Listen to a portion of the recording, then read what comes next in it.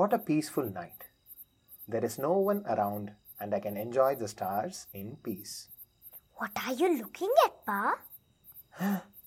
You scared me. What? What happened?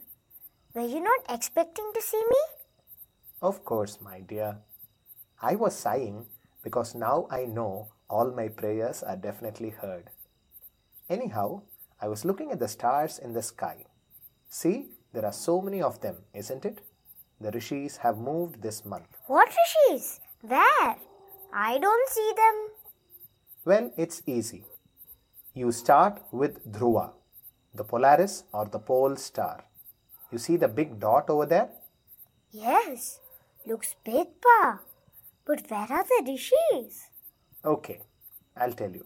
Now what you do, you fix Dhruva with your left index finger. Now, what month is it? It's July. Correct. That means we are closer to the summer solstice in June.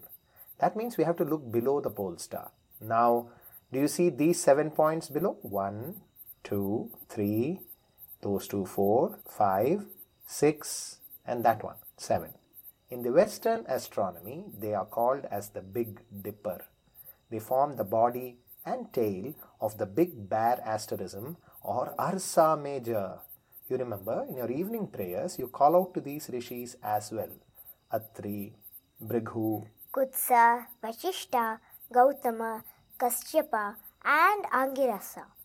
Well, are they rishis or is it a bear? Well, they are. 1 second. They look like a spoon to me. How do you find out whether they have moved? The Big Dipper is like a big spoon only. Once every 3 months, the dipper changes its position around the Polaris. So first it's like this, then it becomes horizontal, then like this, then it becomes vertical. Now look to your right. Do you see that tweezer-like thingy? The bottom of that tweezer are the twin stars, Castor and Pollux.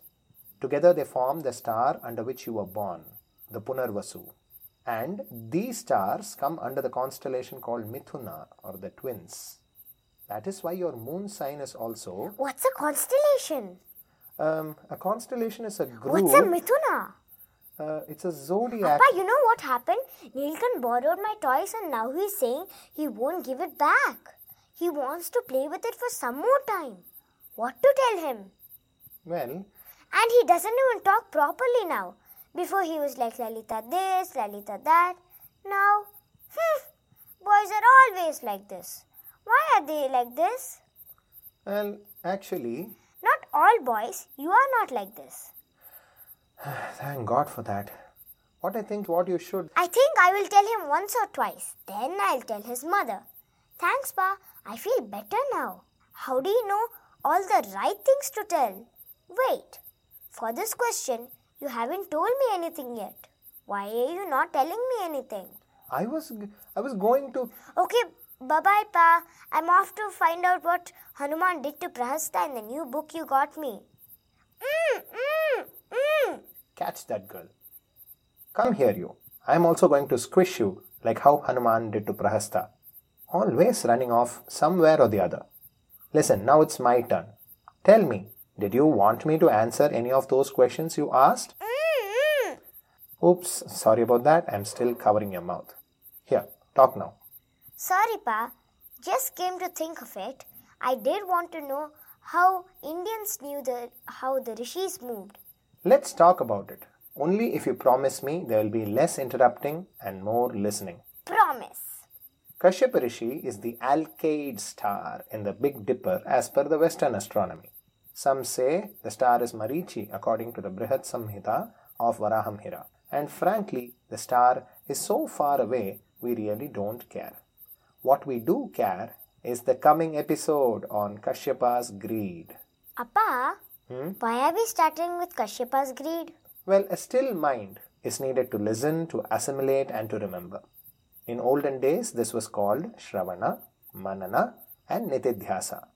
That is when one can really apply what has been learned. Even then, a still mind is needed to make good decisions stemming from learned tenets. The attention span of many who are learning today is very narrow. This is because we are always flipping through the channels on the remote while watching the television or scrolling shorts or reels on social media.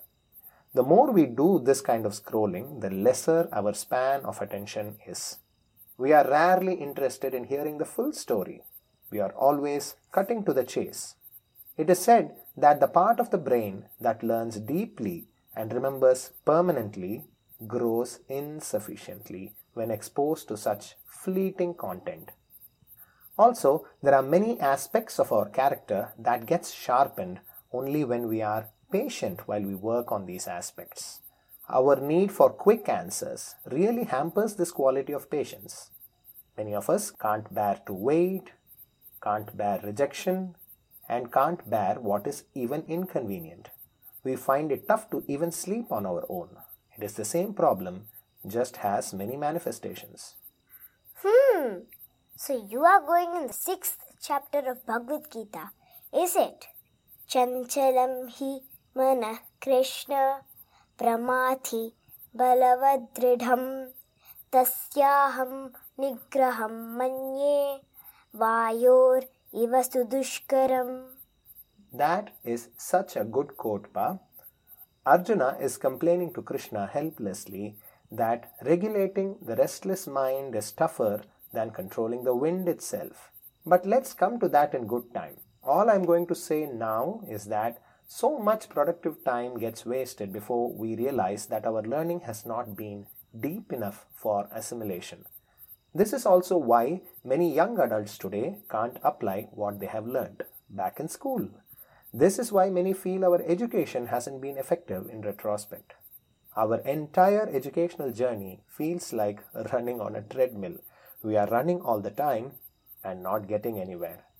The upcoming story is also on how to deal with this fleeting state of mind. You know what is interesting?